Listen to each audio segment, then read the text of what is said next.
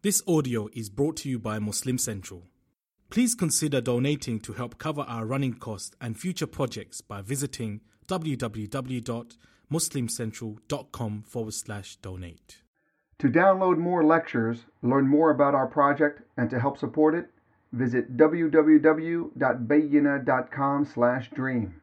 That's BAYYINAH/dream. You are free to share these recordings with family and friends. Thank you and Jazakumullah khairan for helping us make our dream a reality. أعوذ بالله من الشيطان الرجيم بسم الله الرحمن الرحيم عبس وتولى أن جاءه الأعمى وما يدريك لعله يزكى أو يذكر فتنفعه الذكرى أما من استغنى فأنت له تصدى وما عليك ألا يزكى وأما من جاءك يسعى وهو يخشى فأنت عنه تلهى كلا إنها تذكرة فمن شاء ذكره في صحف مكرمة مرفوعة مطهرة بأيدي سفرة كرام بررة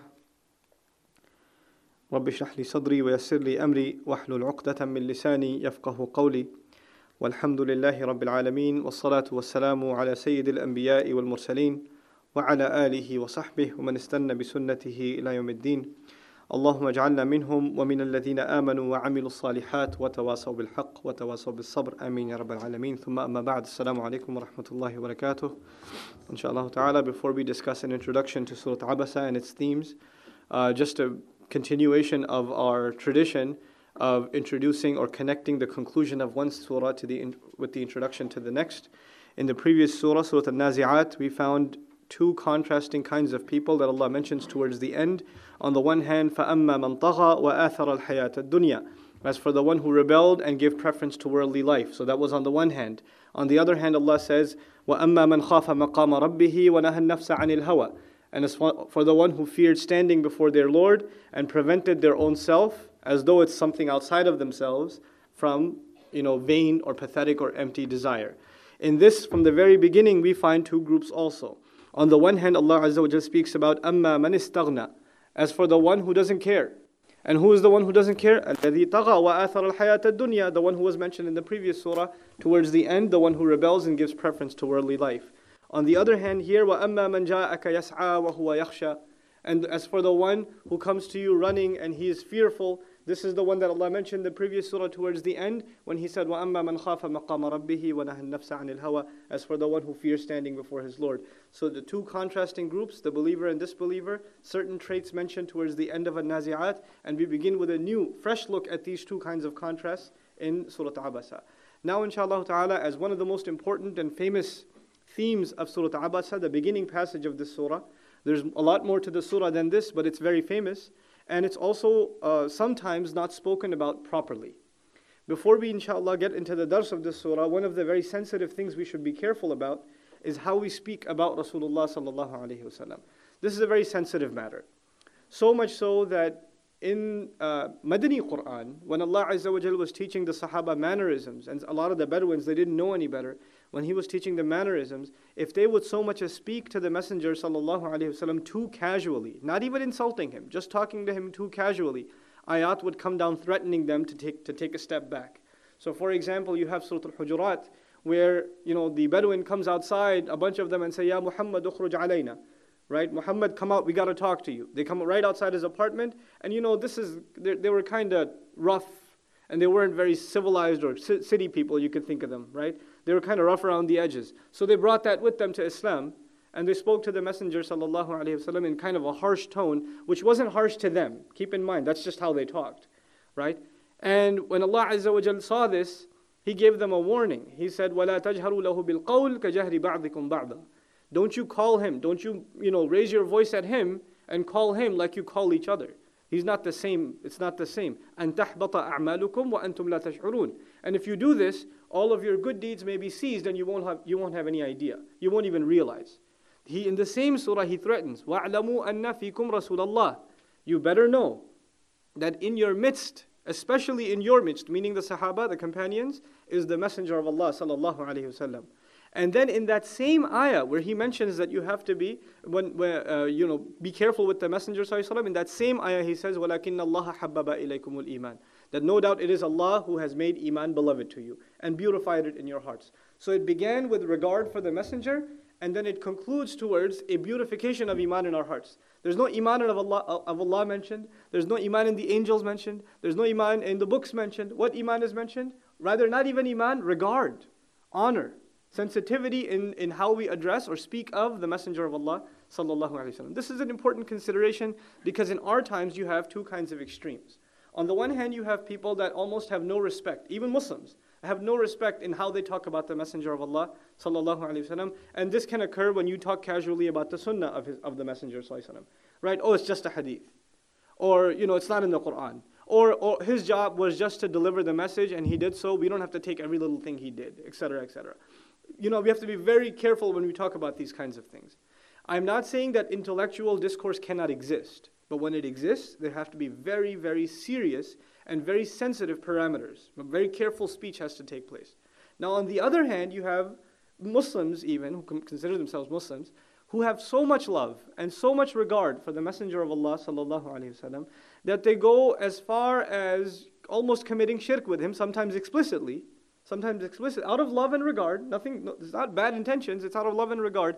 And on the other hand, when it comes to certain ayat which appear to be critical of the Messenger sallallahu alaihi wasallam, they reinterpret them to mean something that isn't true in the language. Now the thing is, you have to be true to the language. It is Allah who speaks. He speaks in the clearest fashion. Allah Himself says, بِلِسَانٍ عَرَبِيٍّ مُبِينٍ. It is in clear and clarifying Arabic speech. This is the nature of the Quran. So if Allah says something, you can't say, well, He said this, but what He really meant was this. So that would be a departure from being true to the language of the Quran. So you have to walk this really fine line down the middle, right? But there are some things that we have to keep as golden standards that we cannot cross. And one of them is that the Messenger of Allah sallallahu alaihi wasallam is free of sin, that he does not disobey Allah and that he does not commit sin. So whenever we study something, that golden standard cannot waver. We cannot look back and say, no, some have even said in the past, oh, he only committed minor sins, etc., etc. But no, this is, pretty much ijma' in our aqeedah that he does not commit sin, that Allah Azza wa Jal has purified his heart, that he has made his heart firm, and that he is the golden standard of a human character, so he is free of sin. Allah Azza wa Jalla has protected him. Nonetheless, now with all of that in mind, inshallah ta'ala, we begin a study of this surah and understand the hikmah, the wisdom, some droplets of wisdom of this particular address. Abasa wa tawalla, commonly translated, the introduction of this surah, he frowned and turned away. That's how it's commonly translated, that he frowned and he turned away.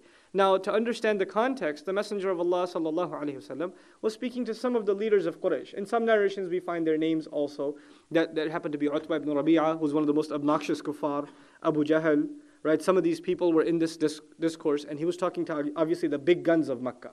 Okay, and they're actually talking to him. Most of the time, we find, like in the previous surah, they're casually poking fun at him, or they're being sarcastic about the akhirah, as we found other comments in Surah Naba also, and Nazi'at also. But this time it appeared that they were actually engaged in some sort of conversation. So it seems like he's getting somewhere with them. On the other hand, you have Abdullah ibn Maktoum, who is a cousin of Khadija radiallahu ta'ala anha. And this is why he's close to the Prophet sallallahu alaihi wasallam, because he's connected, he's family. And we know that he was blind radiallahu anhu, and he's one of the earliest to believe radiallahu anhu. By the way, this surah is not also about insulting him, because he is one of the earliest companions and one of the earliest acceptors of Islam, and these are from as-sabiqun, the first of the first, right? So we have to maintain that honor also. On the other hand, he was blind, and when you're blind, you know this, and some of the scholars comment on this, that you overcompensate for others to acknowledge your presence, because you don't know if they see you or not, by raising your voice, right? This is you, and it's natural. They don't see themselves as being loud. It just comes because one of those senses is taken away, the other becomes excited. So he comes to the Messenger sallallahu alaihi wasallam and he says, according to one narration, "Allimni mimma allamaka Allah." Teach me from what Allah taught you. And he said this over and over. Because he didn't hear the Messenger's response immediately, sallallahu alaihi wasallam, he assumed maybe the Prophet didn't hear him, sallallahu alaihi wasallam. Now, the Prophet alaihi wasallam right now is engaged in this conversation, which seems like a rare occasion. It doesn't really happen often that he gets the ear of some of these big leaders all at one time and they're actually listening, right? So there are a few strategic problems here.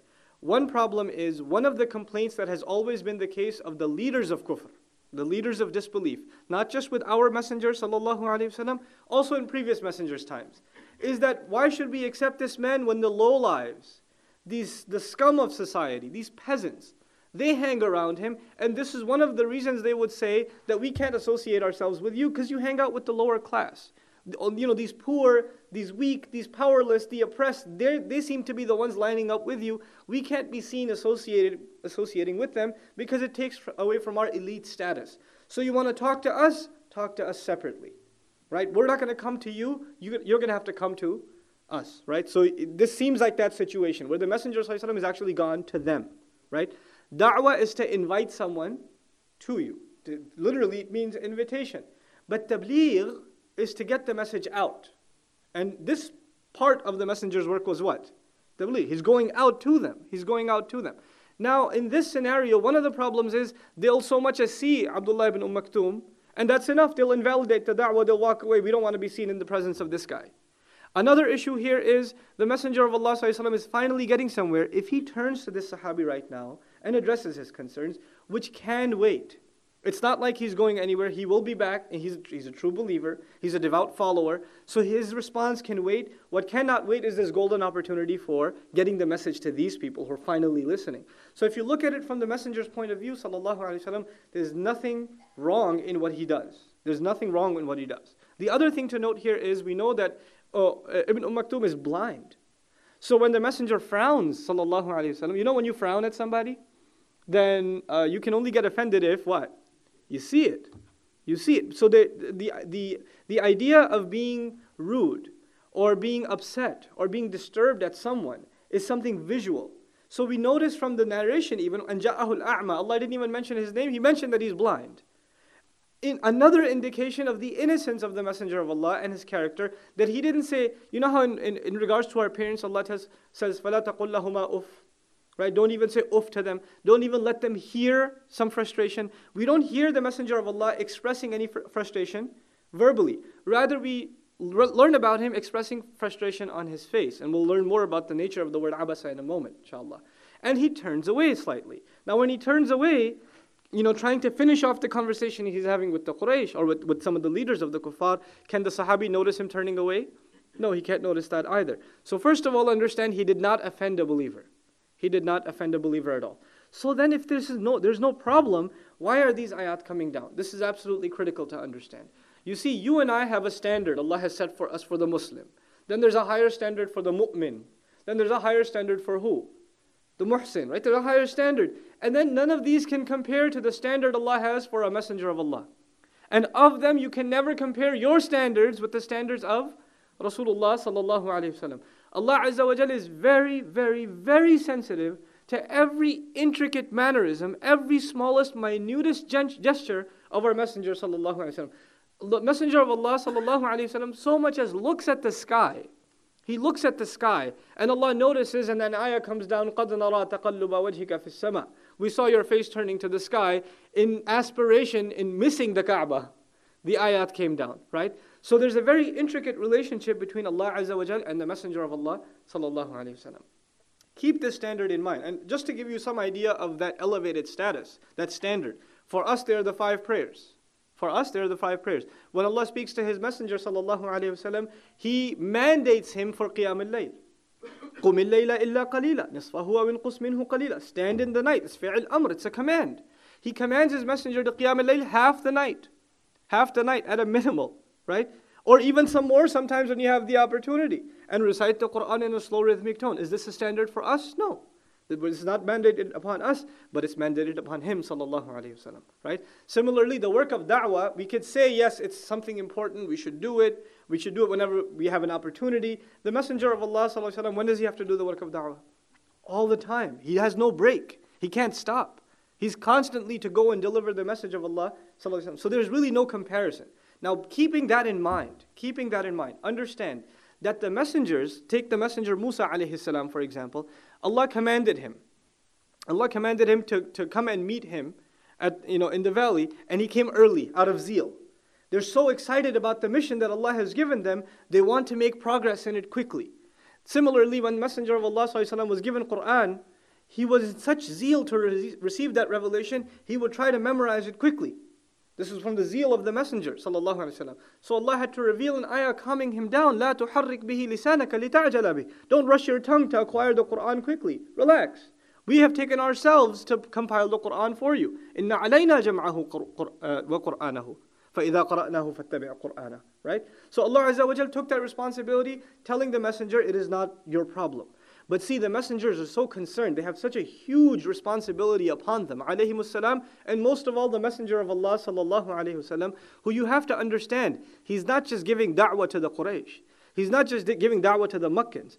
What this man does in his few years of worldly life, he understands has implications for all of humanity to come, because there are no more messengers coming. So everything he does, he's got literally the weight of the world on his shoulders. You have to understand this, right? He's got the weight of the world on his shoulders.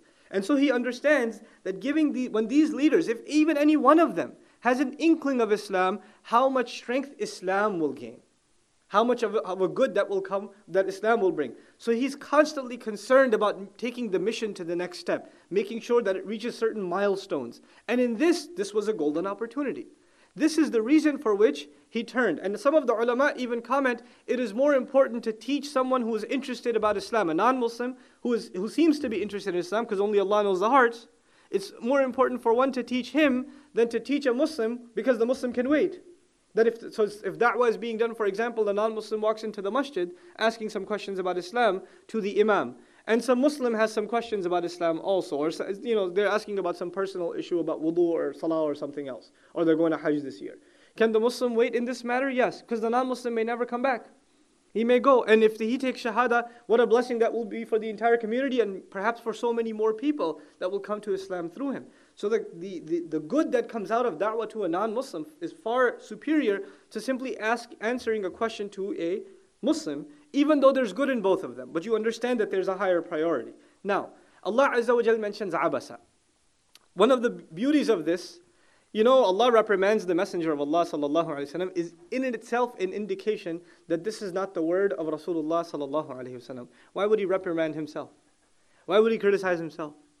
And why would he be so nervous about these ayat? He's in these ayat, apparently he's upset at who? Or he's frustrated with who? With Ibn Maktoum, right? Abdullah ibn Maktoum. Now, if that's the case, then why is it that whenever he saw this Sahabi radiallahu anhu, he used to say, Ahlan biman atabani fihi Rabbi. Welcome to the one who Allah called me out on. My Lord called me out on you. You be welcome. And he would make sure he has a seat. He would take special care of him. And this was not out of sarcasm. This wasn't even out of sarcasm. The Sahaba note, they comment that he used to have special regard, special honor for Abdullah ibn Maktoum. If he had actually upset him, and the Quran is his own word, he should be upset with him for a long time after. But see, so in and of itself, it's an indication that Quran is not the word of Muhammad sallallahu alaihi wasallam, rather it is revealed to him. A few beautiful things about the word Abasa though, before we go further, inshallah. In the Arabic language, there are different words for frowning. And so I said in the beginning even, Abasa is translated as he frowned. He frowned. But in the Arabic language, you have Abasa, then you have kalaha, like kalihun is used in the Quran. Kalh is when you have so much upset, or the gesture on your face of being disturbed or perturbed is so much that you can almost see your teeth grinding. That's when kalh is used. And then on a step above that is basar, right? ثُمَّ نَظَرَ وَبَصَرَ ثُمَّ أَدْبَرَ وَاسْتَكْبَرَ.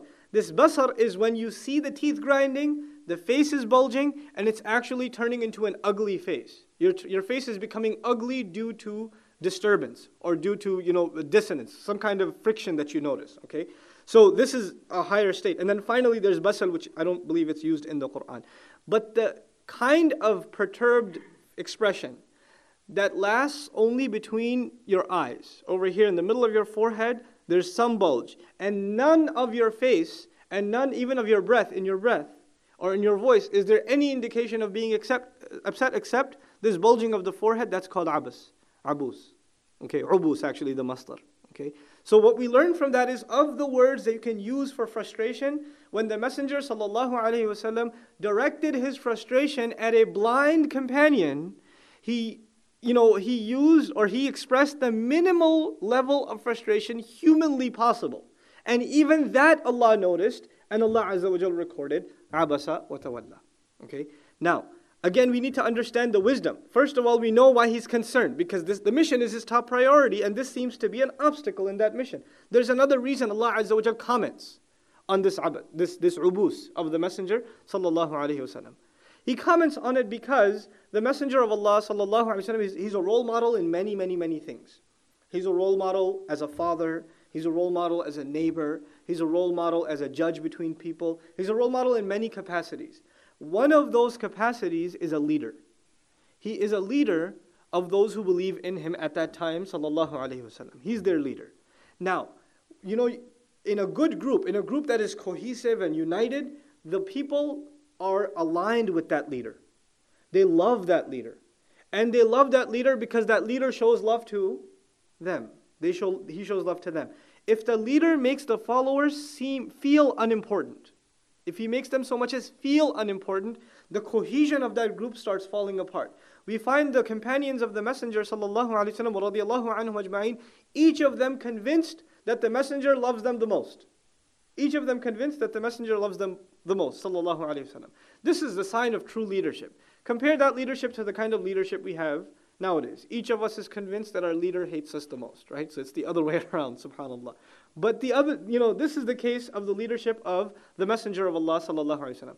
It is possible that another one of the fuqara as-sahaba, another one of the du'afa, the weak, or the poor, or the helpless, or the oppressed of the sahaba might see this from a distance, not knowing the full situation. They might look at it maybe from 100 yards away. What would they see? They would see the Messenger paying attention, sallallahu alaihi wasallam, to the elite and undermining the importance of one of their own. So this would undermine his status as a leader. So Allah Azza wa Jal lets the companions know how important they are by addressing his Messenger, sallallahu alaihi wasallam, saying Abasa. This is very, very powerful. That Allah Azza wa Jal comes to the aid of the companions. And this happens over and over and over again in the Quran. Allah says, وَلَا تَعْدُ عَيْنَاكَ عَنْهُمْ. Don't turn your eyes away from them. Some of the toughest ayat in the Quran are in defense of the companions. In another place in Surah Al Imran, Allah Azza wa Jal tells us, with the Messenger of Allah sallallahu alaihi wasallam, فَبِمَا رَحْمَةٍ مِّنَ اللَّهِ لِنْتَ لَهُمْ. It is only by Allah's mercy that you're lenient towards them. Allah counts His mercy upon the Messenger sallallahu alaihi wasallam, a favor on the Messenger. And what is that favor? Not the revelation of the Quran, not Isra and Mi'raj, not Fath Makkah, not Inna A'taynak al-Kawthar. In this ayah, what is the favor of Allah? That you have been charged with leniency, with going easy on the companions. Subhanallah. And وَلَوْ كُنْتَ فَضًّا غَلِيظَ الْقَلْبِ لَانْفَضُّوا مِنْ حَوْلِكَ. If you were tough, hard-hearted, they would have run away from you. Allah speaks to the defense of the Sahaba in this ayah and then commands His Messenger sallallahu alaihi wasallam, فَاعْفُ عَنْهُمْ وَاسْتَغْفِرْ لَهُمْ وَشَاوِرْهُمْ فِي الْأَمْرِ. Forgive them lovingly, ask Allah to forgive them, and when you make a decision, take their consultation. Right? Subhanallah. Think about this. Does the Messenger need consultation? The Messenger receives answers of any question from what? From revelation, from wahi. Why does he have to ask consultation? This is again making the Sahaba feel included. Even though in the end the decision doesn't lie in consensus. The decision lies with who? With the Messenger of Allah. So Allah says, فَإِذَا عَزَمْتَ. He doesn't say, فَإِذَا عَزَمْتُمْ. He says, فَإِذَا عَزَمْتَ. When you've reached decision, then put your trust in Allah. He didn't say, فَإِذَا عَزَمْتُمْ فَتَوَكَّلُوا عَلَى اللَّهِ. But he says, فَإِذَا عَزَمْتَ فَتَوَكَّلْ عَلَى اللَّهِ. Singular. Even though you should consult them, that consultation is to make them feel included. In the end, the decision still lies with you. But you need to make them feel included and part of the process. This is part of the work of the Messenger sallallahu alaihi wasallam, and specifically with those who have disappointed him. Because Allah says all of this after He says, forgive them, ask Allah to forgive them. You forgive someone who's made a mistake, right? So these are the followers who've disappointed the leader, and still he's supposed to ask their opinion. This is leadership. This is the highest caliber of leadership. You can't expect this kind of leadership from a normal human being. We don't even show this kind of leadership to our children. A teacher can't show this kind of leadership in the classroom. This takes a lot of hilm, a lot of forbearance, a lot of patience, a lot of, this tough, character that can take in the problems but not let them out even on their face. How many problems is the Messenger ﷺ facing every day? And imagine, just don't look at the ayah, look at his life, look at how hard the Meccan times are. And now he's got an opportunity to make da'wah, and here's this, this Sahabi. And by the way, we learned that he actually said, Ya Muhammad multiple times. Ya Muhammad allimni mimma allamaka Allah. Ya Muhammad allimni mimma allamaka Allah. Muhammad, teach me what Allah taught you. Muhammad, teach me what Allah taught you. So he was calling him by name, sallallahu alayhi wasallam. You know something, in the Quran we don't find Ya Muhammad. In the Quran we only find Ya ayyuhan nabi, Ya ayyuhal rasul, Ya ayyuhal muzammil, Ya ayyuhal muddathir, Muhammadun Rasulullah, wa ma Muhammadun illa Rasul. Right? ما كان محمد أبا أحد من رجالكم ولكن رسول الله. We find the name, we find Rasulullah sallallahu alayhi wasallam. So even that one case, when it's only Muhammad without mention of Rasul, is in the case of Surah Muhammad itself, where his name is highlighted, subhanAllah. Other than that, we find an elevated status. So we find even in the language of Abdullah ibn Maktoum, there was a kind of casual thing, and perhaps because he was close in family, and perhaps also because this is early Meccan Seerah, and the Sahaba haven't totally been cultured yet. This is still new to them.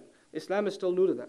Anyhow, so the Messenger of Allah sallallahu alaihi wasallam turned away from Abdullah ibn Maktoum. And this is, by the way, anybody else in that situation would turn to the person and say, listen, I'm a little busy right now, just give me 2 minutes. We do this to people all the time. People call you, say, look, I'm on an important call, I'll call you back, right? The Messenger of Allah doesn't even say that much because he's that cautious of the Sahabi's feelings. All he does is show some bulges on his forehead, and the ayat are revealed.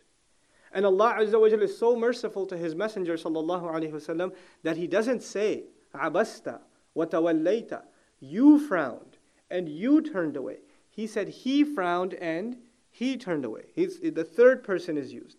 And then anja'ahu al-a'ma, because the blind came to him. And we'll talk about that ayah in a second, but just understand the use of the third person here. In the Arabic language, when you reprimand someone in the third person, you're going easy on them. And when you reprimand someone in the second person, you're being hard on them. So even in the language, we understand that Allah is showing the Messenger of Allah sallallahu alaihi wasallam mercy. He's going easy on him. Okay? This is, imagine, just to give you a real life kind of example, imagine you're in a classroom full of children, right? And there's this one child that you want to reprimand, you want to discipline. You're going to send him to the principal's office, or he's going to get sent home that day. He's done something really bad or something, right? You say, a student didn't do something very good today. A student didn't do something very good today. Even if he knows it's him, he doesn't feel as bad. If you turn to him and say, Abdullah, you messed up pretty bad today, he'll feel far worse. The third person is a lot easier on the one being critiqued than the second person, addressing them directly. So when Allah spoke of the criticism, subhanahu wa ta'ala, He used the third person. Abasa wa tawalla. He frowned and he turned away. And here is an masdariya. What it does is the next sentence becomes maf'ul li ajlihi, or maf'ul illa. It's called maf'ul lahu also. The reason, why did he turn away? As a result that anja'ahu al-a'ma. And Allah did not say atahu al-a'ma. Ata and ja'a come almost similarly in the Quran, to come and to come, to arrive, right? But ja'a means to come, it's a stronger word, which actually illustrates that he came, with a lot of enthusiasm, and he came running. Even that becomes clear, explicit later on. But ja'a is a stronger word than ata. So he came running, and he came with this enthusiasm, and he's a'ma, so of course he's blind, so he doesn't see what's coming. He doesn't see what else is going on over there. He just walks right into that situation, al-a'ma. وَمَا يُدْرِيكَ لَعَلَّهُ يَزَّكَّى. And what will give you any clue? مَا يُدْرِيكَ is a very interesting phrase. It comes from dal, ra, and ya, the root. And it's used in the thulathi mujarrad also like tadri or yadri also, to know. But yudrika is actually, what means do you have, what tools do you have that you can manipulate to get some information? Like right now, if we do idra, we do it over the internet. It's a tool we use to get information, right? So Allah is basically saying, you have no possible tools at your disposal whatsoever. He's telling the Messenger sallallahu alaihi wasallam. Notice the word you, by the way, here. He didn't say he said, you. So the first two ayat were third person, and now there's iltifat للتقرب or للتقريب. This transition to come closer to the Messenger ﷺ. And this ayah is commonly misunderstood. This ayah is more of a defense of the Messenger from Allah than a criticism. Ma yudrika means you had no means at your disposal to try to find out if he's coming with good intent or not. لَعَلَّهُ يَزَكَّى, perhaps he may find the means to cleanse himself, to purify himself. Anyhow, so the first thing here is we note, مَا يُدْرِكَ. The Messenger of Allah ﷺ has not been given the license to judge what is inside a person. He has no idea the one he's talking to has an inclination to cleanse themselves or not. As we will see as we progress in this surah, time and time again, this surah is connected and is completing the themes we already studied in Surah An-Nazi'at. In Surah An-Nazi'at, we found Musa alayhi salam making an offer to Fir'aun. Even Fir'aun. I mean, look at Fir'aun's track record. The guy kills babies. The guy is oppressing an entire nation, calling himself a god, etc., etc., and perhaps has multiple dialogues with Musa alayhi salam. Still, Musa alayhi salam is not judging what is inside of him and says, فَقُلْ هَلْ لَكَ إِلَىٰ أَن تَزَكَّى. Do you have any inclination inside of you left that you want to cleanse yourself? He's not passing judgment. So this same word tazakka now in the third person occurs. وَمَا يُدْرِكَ لَعَلَّهُ يَزَّكَّى. You have no means at your disposal to find out. Perhaps he was going to cleanse himself. Perhaps he already had an inclination inside of himself to become a better person. Really, in contemporary English, that's how we would say purification. To try to become a better person. To recognize that there's some filth, some dirt, some immoralities inside of you, and you want to get rid of them, and for that motive he came to you, radiyallahu anhu. Now, with this, لَعَلَّ, harf taraji, it means that this person, by the way, this is a prerequisite to seeking knowledge. Because in the next ayah, he gets a reminder, he learns something from the Messenger of Allah ﷺ, but Allah says first, he came to cleanse himself, to become a better person. So we learn from this deen, not just interesting information and dates and times and regions and, and names and interesting facts, right? And which prophet was first and which was second and which was third and what chapter of what book is what quote in, etc., etc. Those are all great information. But what's the bottom line? Why are we learning anything about the religion? To cleanse ourselves. This is why the Sahabi comes, and in hopes that perhaps he may reach this cleansing. The other thing I should note here, inshallah, it's a minor balaghi point, but yazzakka, you notice the shad on the za. Originally, actually, the word is yatazakka, okay, from tazakkiyun. This is the masdar of it. And what happens in Arabic sometimes is idgham, the two letters that are close to each other, they get fused. Now, in grammar, you would say yazzakka and yatazakka mean the same thing. That's what you would say grammatically. But in the Quran, even there's subtlety. There's a difference, actually. When something is partial or not full, then the fused spelling yazzakka, yadhakkaru, okay? These kinds of words are used. When the context is complete, then the complete spelling structures are used. In other words, in one sitting or in one question, he's not going to attain complete purity.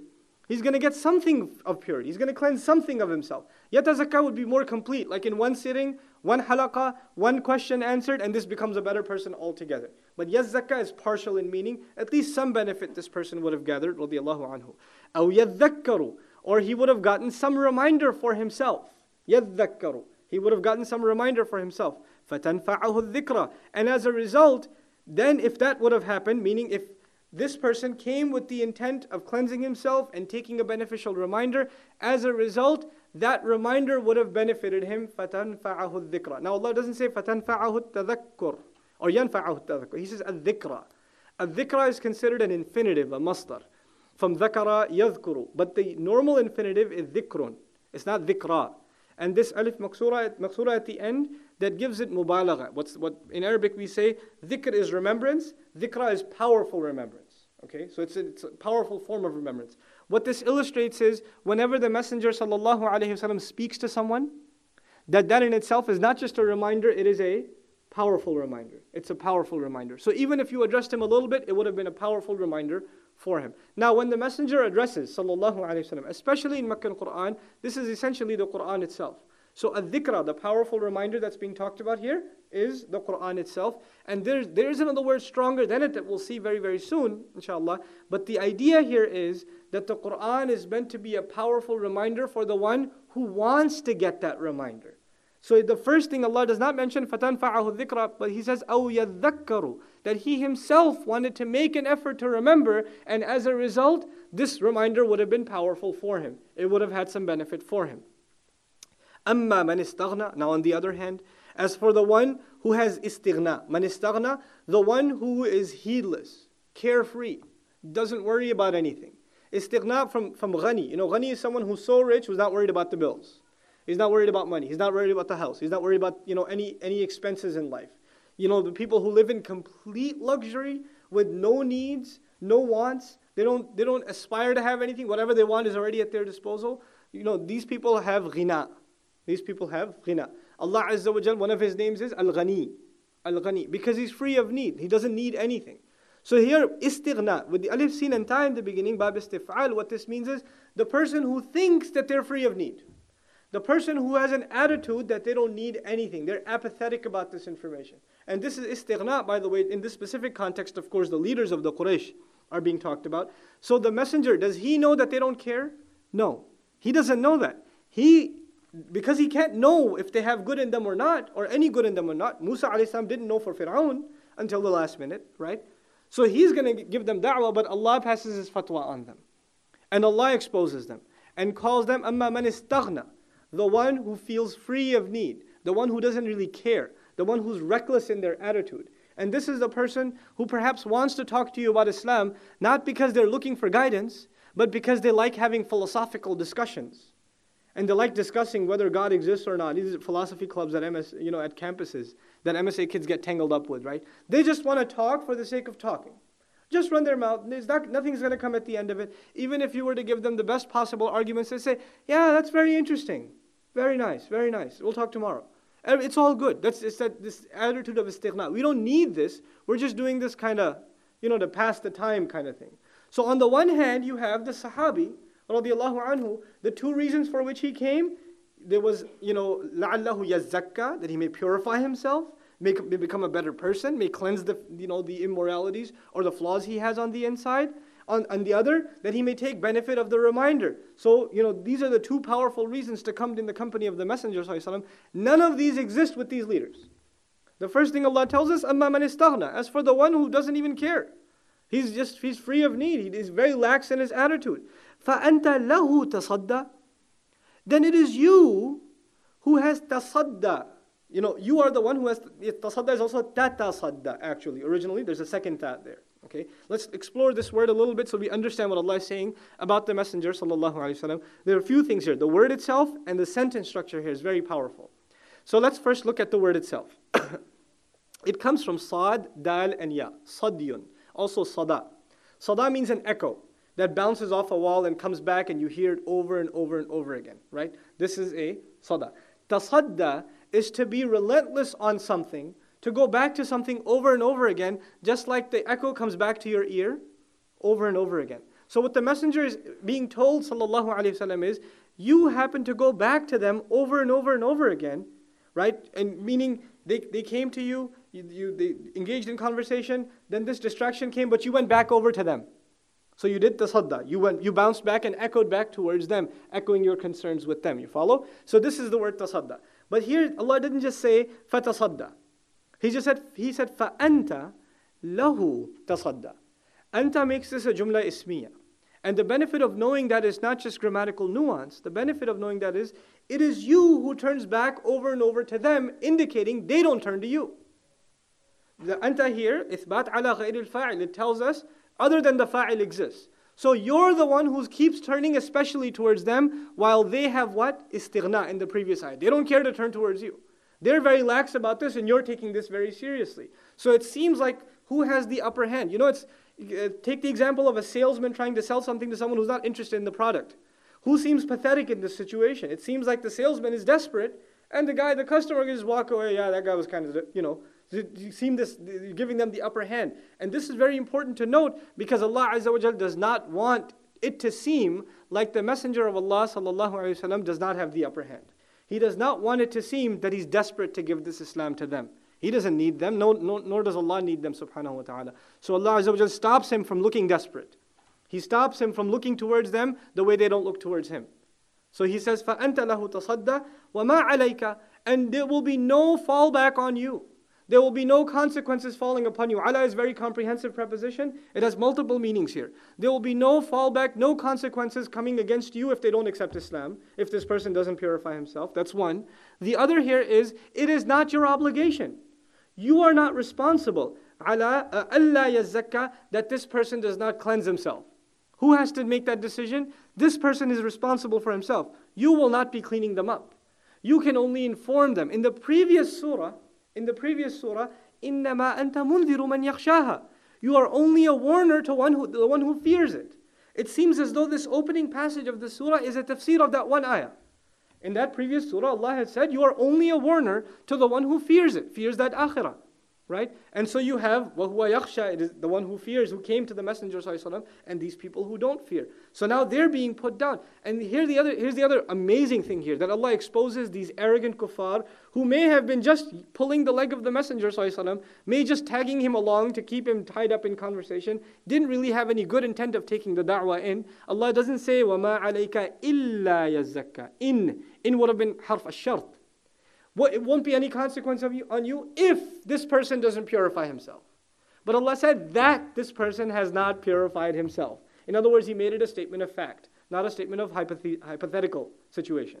Okay? So in other words, Allah lets the messenger know this person has no inclination of wanting to cleanse himself at all. This is the same dialogue that is now opening up, that happened between Fir'aun and Musa in the previous surah. فَقُلْ هَلْ لَكَ إِلَىٰ أَن تَزَكَّى. That same thing is opening up now here. What was Fir'aun's problem? He turned away. فَكَذَّبَ وَعَصَى ثُمَّ أَدْبَرَ يَسْعَى فَحَشَرَ فَنَادَى فَقَالَ أَنَا رَبُّكُمُ الْأَعْلَى. He had istighna. He didn't think he needed this message. He was self-sufficient. They're showing that same attitude again. So that wasn't just a story. It is being manifest in the situation of the Messenger sallallahu alaihi wasallam. So وَمَا عَلَيْكَ أَلَّا يَزَّكَّى أَمَّا مَنْ جَاءَكَ يَسْعَى وَأَمَّا مَنْ جَاءَكَ يَسْعَى. And as for the one who came to you with such enthusiasm, ja'a, more enthusiasm than ata, yas'a, running, rushing. This word is very beautiful and powerful because it reminds us of something we read in the previous surah. In the previous surah, Allah Azza wa Jalla says about Fir'aun, He says, ثُمَّ أَدْبَرَ يَسْعَى فَحَشَرَ فَنَادَى فَقَالَ أَنَا رَبُّكُمُ الْأَعْلَى. Fir'aun would turn you can imagine in his quarters, in his private wing, when the da'wah of Musa is spreading, we talked about he's going back and forth, pacing. It's a pace faster than walking, but slower than running. He's pacing back and forth, right? Now that pacing was out of arrogance. That was a pacing as a consequence of arrogance. Here there's another pacing. وَأَمَّا مَنْ جَاءَكَ يَسْعَى. He is pacing, rushing towards you, and this is the pacing of Abdullah ibn Maktoum radiallahu anhu. This is the pacing out of humility, out of fear of Allah. So on the other hand, there was no fear of Allah. Here there's fear of Allah. They're both pacing in opposite directions. Subhanallah. So here, وَأَمَّا مَنْ جَاءَكَ يَسْعَى وَهُوَ يَخْشَى.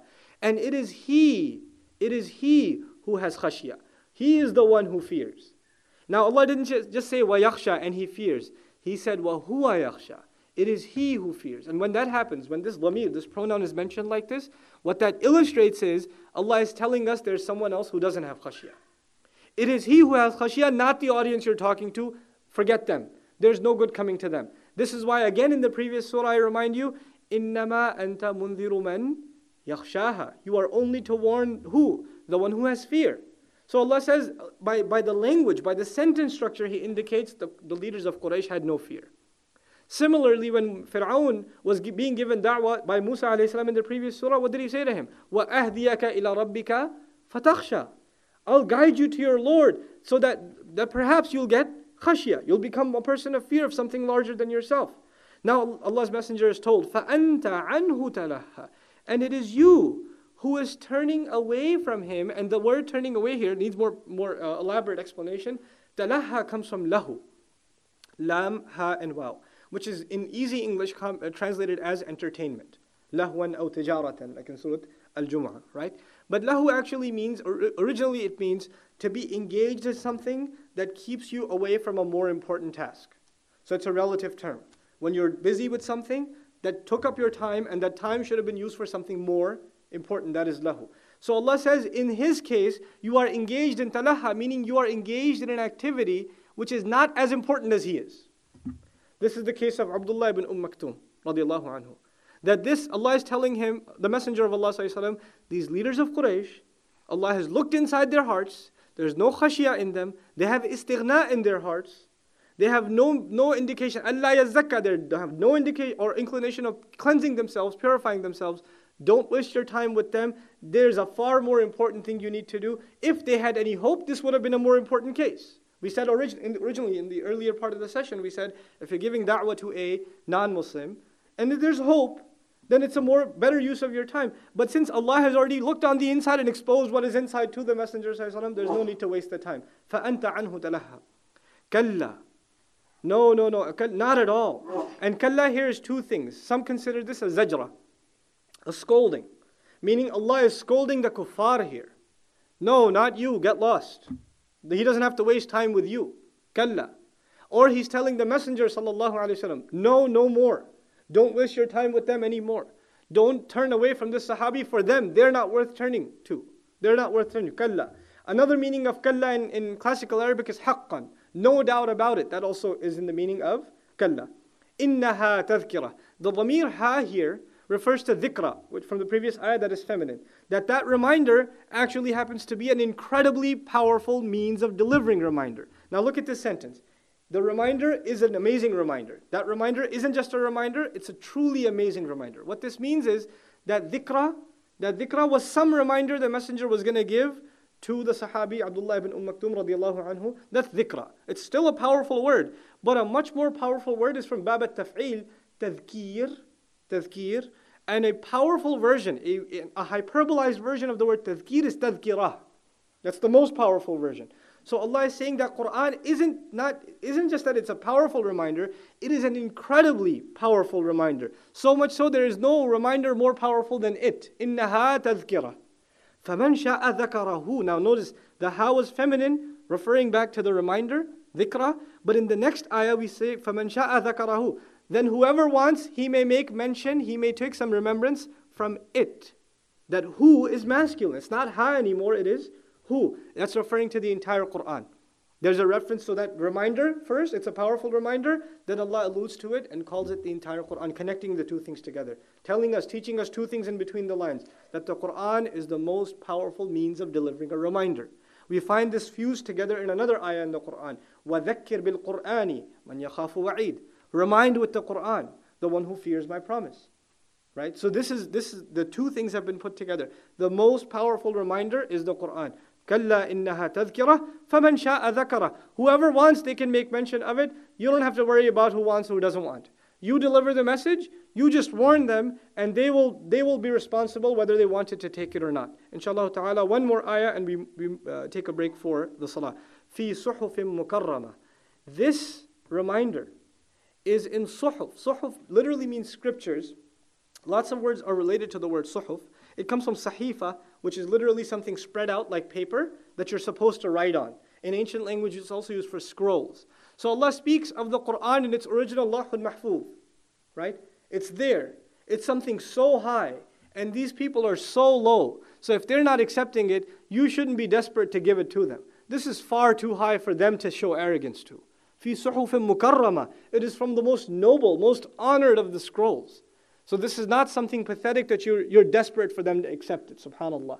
So Allah shows He exalts the status of the ayat of the Quran itself, of the da'wah of Islam, far above showing desperation to the arrogant kuffar, that we beg or we plead to them that they should take this Islam. That attitude of dhillah, that attitude of powerlessness when you give da'wah, that should only be exacted towards the Muslims. أَذِلَّةٍ عَلَى الْمُؤْمِنِينَ. Right? Allah says they're powerless when they're dealing with who? The believers. But we don't have dhillah when we deal with the kafirin. We don't have that. We don't show our powerlessness in our da'wah. It has integrity. It stands for itself. We'll take a break here. Subhanakallahumma wa bihamdik. Nashhadu an la ilaha illa anta. Nastaghfiruka wa natubu ilayk.